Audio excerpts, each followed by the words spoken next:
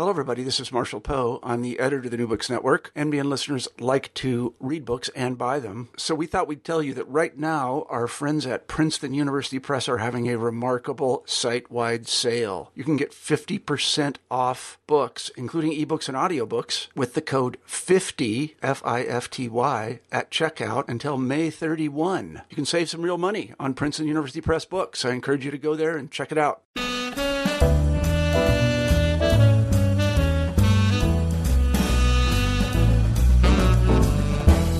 Hello everyone, I am C.P. Leslie, the host of New Books in Historical Fiction. Today I'm speaking with Heather Webb, who with Hazel Gaynor is the co-author of Last Christmas in Paris, a novel of World War I. The book consists mostly of letters ranging from the first declaration of war in 1914 through Armistice Day on November 11, 1918. Many of the letters come from Thomas Harding, a British soldier, as he struggles to adapt to life on the Western Front. Just as prolific is his friend Evelyn Elliot, better known as Evie. But the book opens with Tom in old age. Richmond, London, 15th December, 1968. Life is forever changed without her, without the sense of her somewhere near. Empty hours wander by as I listen for the soft tread of her footfall on the stair and wait for her laughter to cheer these lifeless rooms. When I close my eyes, I can conjure her, the scent of her perfume, the feather touch of her fingertips against my cheek, those intense blue eyes looking back at me. But it is all illusion, smoke and mirrors that conceal the truth of her absence. I push myself up wearily from the chair, clutching my cane like an extra limb as I hobble to the window. Snow sprinkles from a soft gray sky, gathering in pockets along the river, quick to find shelter from the hungry waters of the Thames that flood the inlet behind the house. A skiff bobs to the gentle rhythm of the tide. It reminds me of how I rowed with such vigor as a young man, desperate to impress. I see her there still, sitting on the river bank, skirt tucked behind her knees, laughing as she launches a stone and watches it sail higher and farther than the others, looping in a great arc and splashing me with its perfectly aimed descent into the water. I see her everywhere, in everything. How can she not be here? And now, please join me in welcoming Heather Webb. Hi, Heather. I look forward to talking with you today. Hi, Carolyn. Thanks for having me. I'm glad to be here. So, at an earlier point in your life, you taught high school students. How did you get started writing fiction? That's a good question. I went to school for French education and taught high school French for almost a decade. And when I got pregnant with my second child, I decided to resign, stay home to raise them, but also it was more expensive to put children in daycare than it was to, and work than it was to stay home. So it was a very easy decision that way for me. And from there, I started having dreams about Josephine Bonaparte, believe it or not. And I knew very little about this woman. You know, I had no idea of the French Revolution after having read about it and taught, kind of a smaller unit at the high school to my students. But yeah, she just appeared to me in a dream. So I went and checked out a book, a biography from the library, and I was off and running. She had such a tumultuous life that I fell in love with her story, and I just turned to my husband and went, I'm going to write a book. And he just looked at me like I was from another planet and said, all right, good luck with that. And that was it. And one thing after another, I really fell in love with the writing process, and of course the research is such a joy for me as well. But it's funny, when I look back at my life, I realized that I was a writer all along. I was copy editor of my high school paper and my college paper, and I won several essay contests, and I was always carrying books around with me. Really enjoyed writing and reading. I always had a journal, but I never considered myself a writer, so it kind of found me a little bit later. That's really interesting. Yeah. And how did you get from that first step, deciding to write a book, to getting published by Random House? Well, any writer will tell you it's kind of a trying and lengthy process. It took me about 2.5 years to finish the book. I had a toddler and an infant at the time, so it took some time. And then I just started going to writing conferences and meeting other writers. And I'll tell you, that first one I went to, I felt like a imposter, that I shouldn't be there and that I had no business being there. I wasn't even finished with my first draft at that point, but I'd had a friend who'd finished a book who I used to teach with say to me, you really should go to one and learn about everything, you know, about the industry and about craft. And I kind of got hooked on them and just kept going and considered them to be sort of my education about publishing, about this whole other industry. And I ended up meeting my agent at a conference, actually. So, you know, there were several trials of sending out query letters and rejections and, you know, things like that. Rounds of edits, new critique partners, you know, all that kind of thing. But after I met my agent, we did one round of revisions and sold the book in 5 weeks. So it was very quick. Wow, that's very impressive. So that part was great. Yes, that part was great. I mean, you know, you're on submission, waiting to hear back from the publishing houses. It's a really difficult time. It's hard to focus. You're really nervous. You have all of this hope and all of this anxiety. It's kind of wonderful and terrible at the same time. So tell us a little bit about becoming Josephine. I mean, that's a great story that you started having dreams about her, but tell us a little bit about the book. So the book chronicles her life from the time she's about 15 and lives on a sugar plantation in Martinique, and goes from there through her life as a young mother, married to an aristocrat who could not stand her, actually. They didn't get along at all. And up through the French Revolution before she meets Napoleon. So she actually meets Napoleon after a stint in jail, believe it or not, and after she'd already been through so much tumultuous upheaval in the city of Paris. Yeah, and so it follows her life there up through the end of her marriage with Napoleon. And you went from there to Camille Claudel, who, as your title notes, was Rodin's lover. But she was also a talented sculptor in her own right, if not perhaps the most balanced person, at least in your portrayal. Definitely not the most balanced. Yeah, you know, so I skipped ahead 100 years in time, or so, you know, a little less. And at that point, I was thinking, I really loved writing about this woman that was so influential and significant in French history. And again, you know, my background was French culture and history. So I was, you know, sort of racking my brain thinking about who else would I like to write about? And I kept running into renditions of The Thinker all over the place. And I just thought, I remember this movie I'd seen in one of my college classes. It's called Camille Claudel. And it's a brilliant film. It's from, I want to say, the late 80s, like 1988, 1989. And it won all kinds of awards. And it's just a really beautiful film. So I thought, I'm going to rewatch that. And I did. And I cried again. And I loved it and thought, I love this woman. I love their works. It's tragic. They're beautiful. They're artists. And so I was off and running on that. You know, I got sucked in right away. So it's funny. It was very popular at the time to write about the women, you know, the wives of famous men, so to speak. But I didn't actually set out to do that at all. That wasn't my intent. So, you know, I had that first book about Josephine and then about Camille Claudel because I was so impressed by and fascinated with these women, not because of who they were married to. And in fact, I didn't find out about them because of who they were married to either. So it's interesting that I was sort of swept up in that wave. But I also knew from there I wanted to explore different kinds of fiction and not just, you know, sort of write in a biographical, historical vein. Yeah, I noticed that you have since moved on to entirely fictional characters. What's the difference in writing about them versus people who have, you know, real lives and real histories? Does it make a difference to you as a writer? Oh, very much so.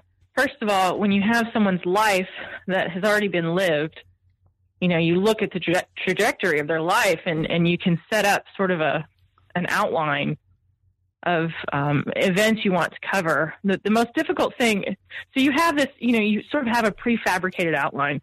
So in that essence, it's much easier than writing a story that doesn't have that sort of built-in backbone. On the other hand, it's very challenging and difficult for other reasons. If this person isn't someone who does all the right things, which who does really, right? Right. But does some despicable things or some things that might be difficult for people to get behind, a reader to get behind. Your challenge as a writer is to find a way to highlight their likable traits and balance them with the unlikable traits. So Camille Claudel posed that problem quite a bit because she had schizophrenia. And so she sort of, or at least this is what they think. So she sort of devolves over time, and she had fits of rage and could be very brash and push people away from her. Very passionate, sort of violent temperament in terms of, what we would consider an artist. It feels very stereotypical for an artist, doesn't it, to some degree? But so I had to figure out ways to bring out and highlight what was sympathetic about her, what was likable about her. And so in that way, biographical fiction can be really challenging. Yeah, that does sound difficult. Yeah, it would be difficult it is. Unless you're happy with the kind of negative character arc, it would be hard to find a positive story inside someone who is suffering from that level of psychological problems. Yes, and so what I wanted to focus on was, first of all, her brilliance. She was incredibly brilliant, and so was Rodin. They both were, and they fed off of each other for inspiration, as artists and writers and other creative types often do. And so I wanted to highlight both of their brilliant minds, their passion for each other. Everybody loves a good love story, especially a good tragic love story, or at least I do. And I also wanted to highlight her struggle in a male-dominated art world. I wanted to show how much we have overcome today because of people like her. And ultimately, I feel like the book still has a pretty positive message and has resolution, which is that the beauty that they created lives on after them and has changed the world for the better. So I think that the book still really has a hopeful message overall, despite, her tragic arc. That's interesting. I think I inadvertently interrupted you. Were you about to say something about Josephine before I asked the last question? Oh, yeah. So Josephine, she was no saint either. She was kind of known to be, she wept a lot. And so a lot of people portrayed her as just being this sort of weak victim of her times. She used men in her life for stability. And, had a lot of lovers. And so she's portrayed as sort of this simpering user, victim in many different books, which I find it's funny. Okay, sure, that could be one side of the coin. The other side of the coin is she was with many of these men because there was no other means for her to survive during an incredibly volatile time. And she had 2 children that she loved more than anything. So she did what she had to do. The other thing is she was a really smart businesswoman and unfortunately got involved with a couple of men that were actually scamming the army and all that. But she made a whole lot of money and was great at making contacts with people. She was very good with people at reading them, at sort of working the scene. So she had a lot of really great qualities. She was very generous. She gave away hundreds of thousands of francs to orphans and all kinds of stuff. So again, here's that balance between, the good and the bad with a real character who lived. That's the challenging part. But also, she also was affected by attitudes towards women at the time. There were so many things women couldn't do. There was even now, powerful women tend to be maligned in lots of different ways, accused of sexual misconduct and, they frown, they're, horrible, and if they smile, they're careless and all this kind of thing. And I think Josephine in particular, a delicate thing, isn't it? Yeah, really went through a lot of that from what I know about her. Yes, I mean, she was accused of orgies and all kinds of stuff. Now, granted, there was a lot of what we would consider, I guess, sexual deviant behavior happening right after Robespierre fell. And that has so much to do with they had been living in sort of under house arrest for 5 years. It was quite a thing when that part of the radical part of the government shifted again, and they could all breathe. The whole city could just, take a breath and look at all the senseless acts of violence that were happening and everything they lost. And it was like, we're alive. We want to celebrate being alive. And so there was a lot of debauchery and all that kind of stuff happening. And it wasn't just her. It was literally everyone. So, yeah, but she was very much a victim of all of that prejudice, as you say. So speaking of senseless violence, this brings us to World War I, which is your next project. And actually nice where segue. I encountered you. Thank you. You edited a collection called Fall of Poppies, Stories of Love and the Great War. And people who want to know more about it can go to my blog, because we ended up doing a written Q&A rather than an interview like this, although I really enjoyed that collection as well, and I'm delighted to have a chance to talk to you now. So just tell us a little bit about that project, how it got started, and what made you want to put it together. As much as I enjoyed learning about the French Revolution, and it's certainly a love of mine, I would say my sweet spot in history in terms of what I just really like to dig into and spend a lot of time on is probably somewhere between, 1850 and the end of World War I. And World War I, that Edwardian era, 1900 up through 1925, 1920-ish, in particular is just a time that I love, that I'm very fascinated by, because of the so much that happened in history then, on all levels. But so, I was watching Downton Abbey, loving it. A lot of books came out set in the Edwardian era, and I was just sort of gobbling them all up. And I thought, what if we did a short story collection with a bunch of different authors who write during this time period, and give, and I create some sort of focused topic around World War I. There had just been an anthology called Grand Central that was World War II focused. And I thought, World War II gets all of the press. It gets all of the attention. And there's so much to World War I that gets overlooked and put on the back burner. It's such a fascinating and horrific time. So I thought, I kind of brainstormed and came up with one other author, Jessica Brockmull. She actually submitted a story for that anthology.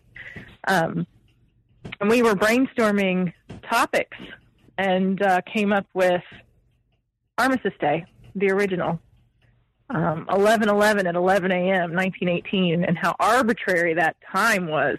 It just, they picked this random day at this random time to say, okay, that's it, war's over, throw in your guns. And so I came up with a title and wanted each story to either lead up to the Armistice Day or to begin on Armistice Day, and somehow have a poppy littered through it. So that was sort of the theme, and my agent loved the idea and took it out, and we sold it very quickly, and that was great fun to work with those girls, all of us together. But a lot of work, because, you're corralling a whole bunch of agents and 9 different contracts and all that good stuff. Yeah. And 9 different authors. It can be very tricky. Yeah. And I was, because it was my project, it was, I was sort of the one who had to deal with all that stuff. And as a former teacher and one of the few extroverts in the writing world, I think that, it was kind of, I liked that kind of thing. So it worked out. It was good fun. And then from there, Hazel, as one of the contributors to the anthology, we hit it off really well. She has the same agent as me, and we had a debut novel release a month apart, so we had sort of connected that way. And after the Fall of Poppies was in motion, she contacted me and said, "Hey, I've always wanted to do a Christmas book. What do you think about getting the same group of authors together and doing a Christmas anthology, also set maybe during that time, or maybe we could do World War II, or we could do, And I just said, that was a whole lot of work. And what about if we did a co-novel instead? And she said yes. And then I said, definitely World War I, since I feel like there's so much more to dig into. And she completely agreed. She has her latest novels also set during that era. So, yeah, the idea for Last Christmas in Paris just sort of evolved from that. We knew we wanted the story to be framed by the 5 Christmases of World War I. And then from there, we chose a couple of characters, and the story really kind of evolved naturally from there. Our agent loved it again. We wrote up, a proposal, some sample pages, and sold it on spec. I'm sorry, not on spec. Sold it on proposal. So that was great, and we were under deadline, working like mad from across the Atlantic. Yes, that's one of my questions. I should briefly mention for my listeners that because Hazel isn't here, we were trying to do a joint interview in October, which would have been wonderful, but it just didn't work out in terms of the timing. So she has 2 novels, The Girl Who Came Home, a novel of the Titanic, and A Memory of Violets that were set in 1912. Then she moved on to The Girl from the Savoy, which I read and loved, and again did a blog interview with her about that. You mentioned she's in Fall of Poppies, and she also has a book called The Cottingley Secret about the little girls who claimed they saw fairies in their backyard and convinced Arthur Conan Doyle that they were, that they were right about that. So, and as you mentioned, you live on different continents. She's in Ireland. How did you handle co-writing just from a practical perspective? Who did what? So we use Google Documents, which for anyone who isn't familiar with that, it's a document that allows you to, through the internet, that allows more than one person to be writing on the same document at the same time. Any changes she made, Google Doc keeps track of, and I can immediately click a button and see everything that she's changed, and vice versa. We can leave comment bubbles, and they go right to our email, and they also are on the document itself. So we worked that way because we thought the last thing we want to do is to send back and forth 100 copies, Word document copies to each other, emailing. What a pain. So we, the only thing about Google Docs is it becomes unruly once you have a whole lot of pages. So we ended up working with it in sections. But she would wake up in Ireland, write some letters, and I would wake up in the morning 5 hours later in the U.S., and have mail in my inbox, literal letters, because the book is written in the epistolary style. So it's about 95% letters and telegrams. And we chose that because we wanted to make it authentic to the World War I era and how a soldier at the front would communicate with friends and loved ones back home. We really wanted to recreate that sensibility, as well as create a really intimate story, an intimate look at what it was like to be both at home and on the front lines. It was really fun, actually, because I would wake up and literally have mail waiting for me from 1914 in my inbox. And Hazel loved it too. She'd have mail from me by late afternoon her time. Or early evening. So you didn't divvy it up. It was very organic that way. You didn't divvy up. You didn't divvy up the characters or anything. You literally both worked on every letter. So we did divvy up the characters to start, just for the drafting, and then for the editing, we set up a system where it was a little bit like it was pretty intense, the editing, because we both really wanted to shape all of the characters and touch every single page. But for the first round, she wrote Evie and Evie's columns, and I wrote Tom and Alice, and a couple of the other smaller parts, like the father and the Mr. Absher and those people. And then, and like I said, after that, we both edited everything and touched everything. So, I worked on Evie just as much as she worked on Tom. So tell us about Tom. Let's start with him. What kind of person is he? What kind of character is he? How did you create him? This is going to sound weird, but this story feels like one of those things that already existed in time, that we sort of lassoed and pulled in and sort of portrayed through our own mouthpieces, which sounds really strange, but I think any writer can relate to that on some level. This story in particular, though, felt that way for me. And so I felt like he was already there. And so when I would sit down to write his parts, it was almost like he was telling me who he was as I would write these letters. I knew I wanted him to be a scholar because I wanted him to do something that his father would be like, that's a waste of time. I need you to come work on the family business and so on. So I knew I wanted him to be a scholar, and I knew I wanted honor to be important to him. Because many, many military men, this is why they join the service, is because they they love their loved ones. They want to protect them. They believe in their country, and they believe in honor. And so I really wanted him to possess those qualities as well. Yeah. So the other piece is just that this is a funny conversation that Hazel and I had. I said, there's a stereotype in the U.S. that British men are pretty stoic.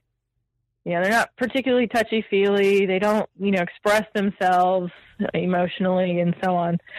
And I said, is that true? And she said, absolutely. It's completely true. So there were times when I wanted him to say so much more, but I had to reel it in because I thought he wouldn't say that. Tom wouldn't say that, especially in a letter to a friend. And so that was an interesting exercise for me. So why did you decide to begin at the end, in effect, in 1968, and then go back to the beginning? We hadn't originally planned that. We were just going to start with the letters and go from there. And we wrote about 50 pages and sent it to our agent. And it was our agent that said, it might have more impact if you think about someone who's looking back at their life. And so we kind of tossed around a few ideas, and then we decided, we like this. We like Old Man Tom looking back, and we could create a sense of mystery that way. What happens? What happens to them? Yeah, it's very effective. Yeah, so it worked well. I'm really psyched that it ended up working well. Thank you. But we didn't go into it thinking that. We thought, we don't need that. We already have war. We already have, someone's going to die. People are going to die. We're not sure, whether someone's going to get really sick and almost die. That'll be enough. But then, no, we decided to go ahead and give it a try, and it ended up working really, really nicely. So we were pleased with how that happened. And that's where the last came in. It was Christmas in Paris. And then and then what's so funny is we were just about to submit the proposal to the editor, and then Anita Hughes sold a women's fiction. It's kind of like a light Christmas romance novel called Christmas in Paris, and we were like, no, like the week before, no, she got our title. But that's when we had decided to put Old Man Tom in and said, no, but ours is Last Christmas in Paris. And so it distinguished it from her novel too. So at least it was the week before, not the week after. Yeah. Well, publishers change titles a lot anyway, but they do. For this, that's true. I haven't had them do that to me actually, but I see them do it quite often. For marketing purposes. It really does work emotionally, I think. It gives the whole story a frame that you know from the beginning that there's some very significant relationship. I'll say just that. And you don't really know until almost the end exactly how it's going to work out, how they're going to get there. And it does, and there's this poignancy that comes from knowing that he's old and he's looking back and he's lost someone he cares about and so on. Thank you. Yeah, we I'll tell you, there were a lot of tears shed writing this book. Every single draft, I cried at certain spots in this book. I teared up reading it too. I did. Oh, good! Yay! Mission accomplished. That's what we're going for. Yeah, it was emotional for me, not just because I love the characters and they felt real to me. They felt like friends, and because these things really happened quite often for real in history. But also because my dad's retired. He's retired colonel in the Air Force, and I don't know, I have a special place in my heart for the military. And he was in Desert Storm at a classified location out in the middle of the desert in Saudi Arabia, and came home with a bit of PTSD himself from some of the things that happened out there that, of course, they can't talk about. So, yeah, it really touched me on a lot of levels to be living inside of a military man's head. So talk to us about Evie. She's not the only correspondent besides Tom, but she's definitely the most important. She's the other major character in the book. Mm-hmm. So tell us about her as a person. Set her up yeah, okay, so we wanted to kind of set her up as really kind of the main character. I mean, it's definitely the two of them, but, our readers are primarily female, although we do have male readers. And frankly, this book, we've had quite a lot of male readers who've been really, really pleased with the book too, which has been nice. And I think the war element is what draws them in, and the fact that there's a male protagonist as well. But Evie is she's a privileged young woman. I was going to say spoiled, but she's not spoiled by nature. She's privileged. Lives in a really, really nice part of suburb of London, and has a mother that expects things to be just so all the time, and has expectations of Evie as well to be on her best behavior, looking for marriage, a well-suited marriage, and that kind of thing. And when the war strikes, Evie watches her brother and his best friend, Tom, our other character, go off to war. So, increasingly throughout the book, we wanted to show her change. We wanted to show her go from this sheltered place to kind of go on a quest to find her own sense of bravery and courage, and find a place where she could contribute to the war in a way that was meaningful to her. So combining that with her dream of having wanted to be a writer, a journalist, essentially, we did that. We set her on that path. It also enabled us to create some conflict between Thomas's family, who owned the newspaper where she worked. And so that's Evie. She's funny. She's uplifting. She's encouraging. She's full of hope and optimism, and we needed a character that helped lighten the burden of the war. So there are quite a lot of topics associated with the war that you managed to cover through these letters and through Evie's columns. You mentioned PTSD, which was called shell shock at the time. There's the change in women's lives that came about because the men were going to war. There's trench warfare, depression among the troops, censorship of the mail and the press, the prejudice against men who refused to fight, even the influenza epidemic of 1918. And so the book has a very complete feel to it. I don't want to suggest in any way that these things stick out. I mean, that's really interesting is the way that you managed to pull them in and make them part of the larger story. But how did you decide which topics to include and which would be a bridge too far? And that is the question. There's the thing about 1900 on, especially about 1910 and on to the present, there's so much information available. It's not like the French Revolution where there's plenty of scholarly work about it, but there's a lot they don't know. And a lot of gaps you fill in, of course, the further back in history you go. So every single thing was documented about World War I. And so we needed to spend a lot of time really, really digging into what we thought were the most important topics. And sometimes that happened just while we were writing the letter and go,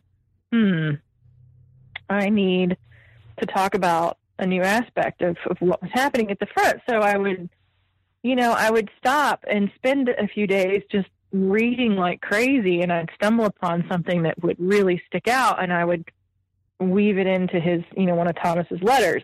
Same thing happened with Evie, with Hazel and those parts. But in terms of what not to include, I think that comes with practice at the end of the day. I think a historical novelist, our challenge is to tell a great story, teach the reader something, and not let the narrative get bogged down with too much information dump, to where it all of a sudden turns into more of a nonfiction piece than a fictional piece. And so I think, Hazel having written several books and I having written several books and, I'm an editor too, so I spend a lot of time working on novels.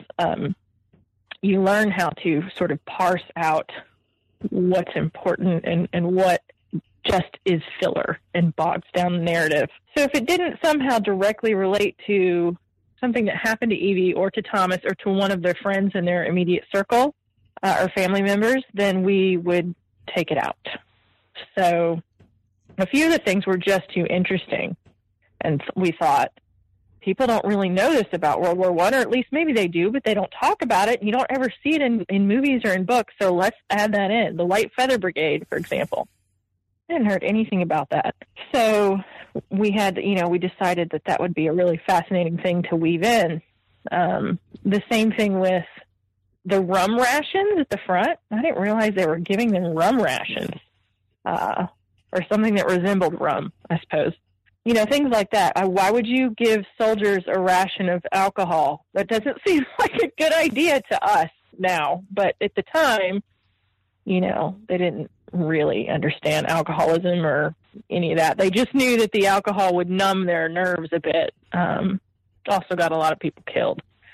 But, so there are these bits that would just sort of stick out that I had never seen before or heard before. And the same happened with Hazel.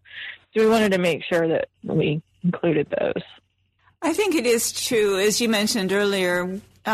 Fortunately, there's been some greater interest in World War I because of the centennial, but it's so dwarfed by World War II that there are many things like that people really don't know about or even learn about in school, We used to skip up. When I think back to my schooling, we would practically fast forward from the Civil War to World War II.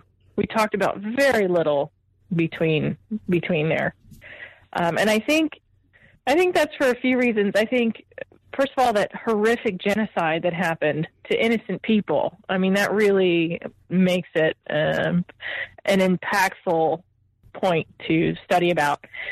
So that was really wretched. But also, I think many people still have relatives that either fought in the war or were the brother of or the nephew of and so on. So it's still fairly close in our collective memories as a society. So yeah, I think that's a big part of why World War II is focused upon. But also, you can really pinpoint a time when World War II began and why it began.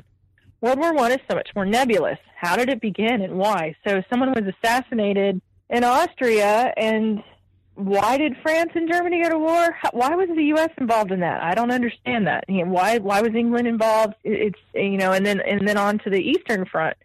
It becomes it's a huge question, and I think that it's not easy for sort of your average person to grasp. They'd have to spend some real time reading and researching to understand that. And I think that that's part of the reason why, too.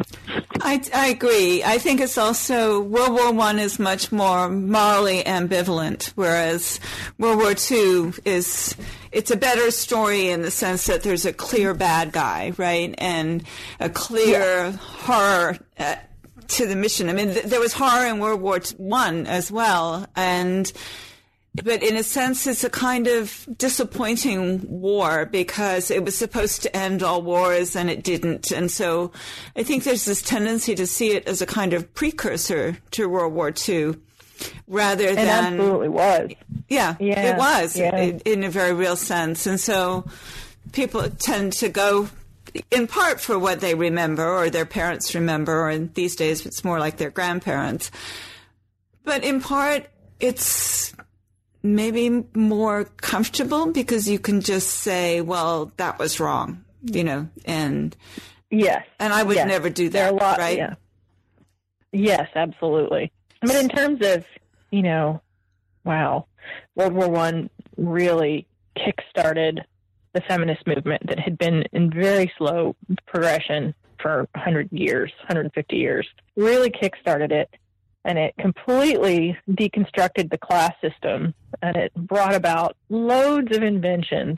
And even in warfare, never mind in the home, the telephone and so on, but also the tanks, the first warplanes, the first chemical warfare. I mean, just unbelievable amounts of inventions and technology advancements during the World War I era. So much happening, and this is why I really like to dig into this period, because it's rich with story. So speaking of story, before I let you go, we should talk a little bit about Will and Alice, I think. Can you tell us, I'm not sure if you can really tell us what Will's part in the story is because it's so vital to the plot, but... It is. I can't say too much. Right. But you could talk a little bit about them, what they're doing there, other than, the vital to the plot parts. So they were very fun to write. I think Hazel would agree that they, Alice, first of all, Alice is Evie's best friend, and she kind of came to me 2/3 of the way through the first draft. She just popped in. I ended up doing a lot of the smaller pieces because Evie, both with her sort of almost as the central figure and the columns, that was a lot more writing for Hazel. So I ended up, for the drafting part anyway, I ended up taking a lot of the other roles. But Alice popped up about 2/3 of the way through, and then we loved her voice. We were just like, again, she brought a little humor and a lot of levity to a dark situation. And she was so opposite of Evie that it was fun, flirtatious and pretty and fun. And not that Hazel, oh my God, Freudian slip. Not that Evie didn't possess some of those qualities too, but just a very different personality. So when we were editing, we ended up pulling her all the way through the novel. We had to write in a bunch of letters from her throughout the rest of the book. And then Will is Evie's brother and Tom's best friend. And he's a cutie pie. All the women love him. He's vibrant and again flirtatious. So Will and Alice are almost, not quite, but they're almost like opposite sides of the same coin. And that, they just, you can see this more rich cast of characters by including them in the narrative there. So, and Will was not much of a writer, so Evie got very, very short little notes from him, and not very often. So, are you done with World War I now? Do you think, or do you still have more to say about it? I don't think I'll ever be done with it, honestly. Or that time, sort of that Gilded Age, that belly puck era, up through the end of World War I. I think there's an infinite trove of stories to be told, you know. But that said, I'm actually working on something set in 1900 U.S. So I will probably come back to it, I imagine. But for now, Hazel and I are joking around like, well, we can retire now. We've told the best World War I story we know how to tell, and that's it. Of course, we're not, obviously, but. Right. So what would you like readers to take away from Last Christmas in Paris? Well, a few of the things that I mentioned, which is that it was a really important, even if hard to understand, war in terms of Western civilization. Its ripple effects are still felt today, and I think it's a hugely important era. And I think that, both for the middle class and for the upper class, really, but also very much so for women. And, all of my books and all of Hazel's books focus on women who have something to learn about themselves and look to find their own strength in their lives. So I would like for readers to take some of that away. And also just that sometimes a good love story gets it done. There's nothing like a good love story in the midst of war. And again, we didn't set out for it to be this major love story, but it kind of went that direction, didn't it? It did. Yes, It definitely did. So you're incredibly prolific. You've got another book coming out in February called The Phantom's Apprentice, right? Which is a retelling of the Phantom of the Opera story. Yes. It's funny you say that, but I think, maybe compared to it's all varying degrees. Some authors produce a book every 10 years, some every 5. I'm about a 2-year girl. It takes me about 2 years to really do some good research and to do the drafting. That first draft for me is always kind of gnarly. I have to kind of drag myself through it. It's a lot of creative energy, and emotionally I have to remind myself it's okay that it's garbage right now. You're going to work on it. You're deep in it. You're going to, do 8 other drafts. It's fine. So it really, when you write a book and then you're looking for an agent and then you go out on submission, that is a lot of time that passes when you have a finished product. And then say a publisher buys it, it's in production for a year. So by the time my first book released, I had turned in another book, my second book. That makes sense. That's about what it takes me too. It's like 18 months to 2 years to actually write the thing and revise it and fix it. It's been going down recently because I'm farther into the series, so the characters are more developed. But I'm impressed with these people who can turn out books every 3 months, but it's certainly not anything I could do and do a decent job.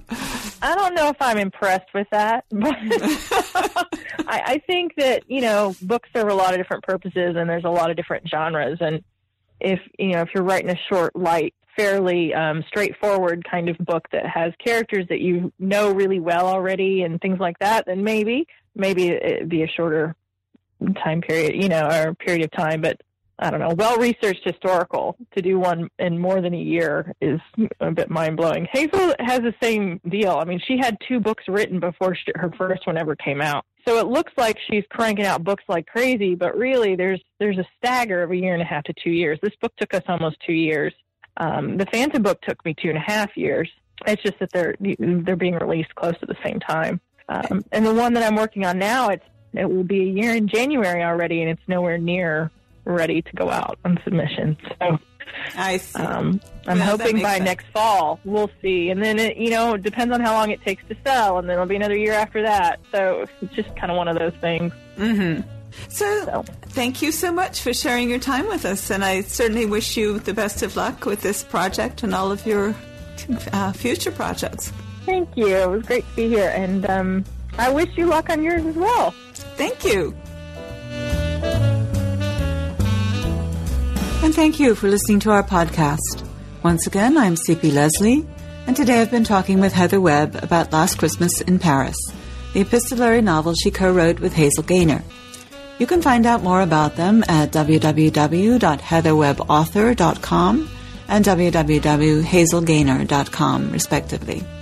Like us on Facebook, search for NB Historical Fiction, and follow us on Twitter at NewBooksHistFic.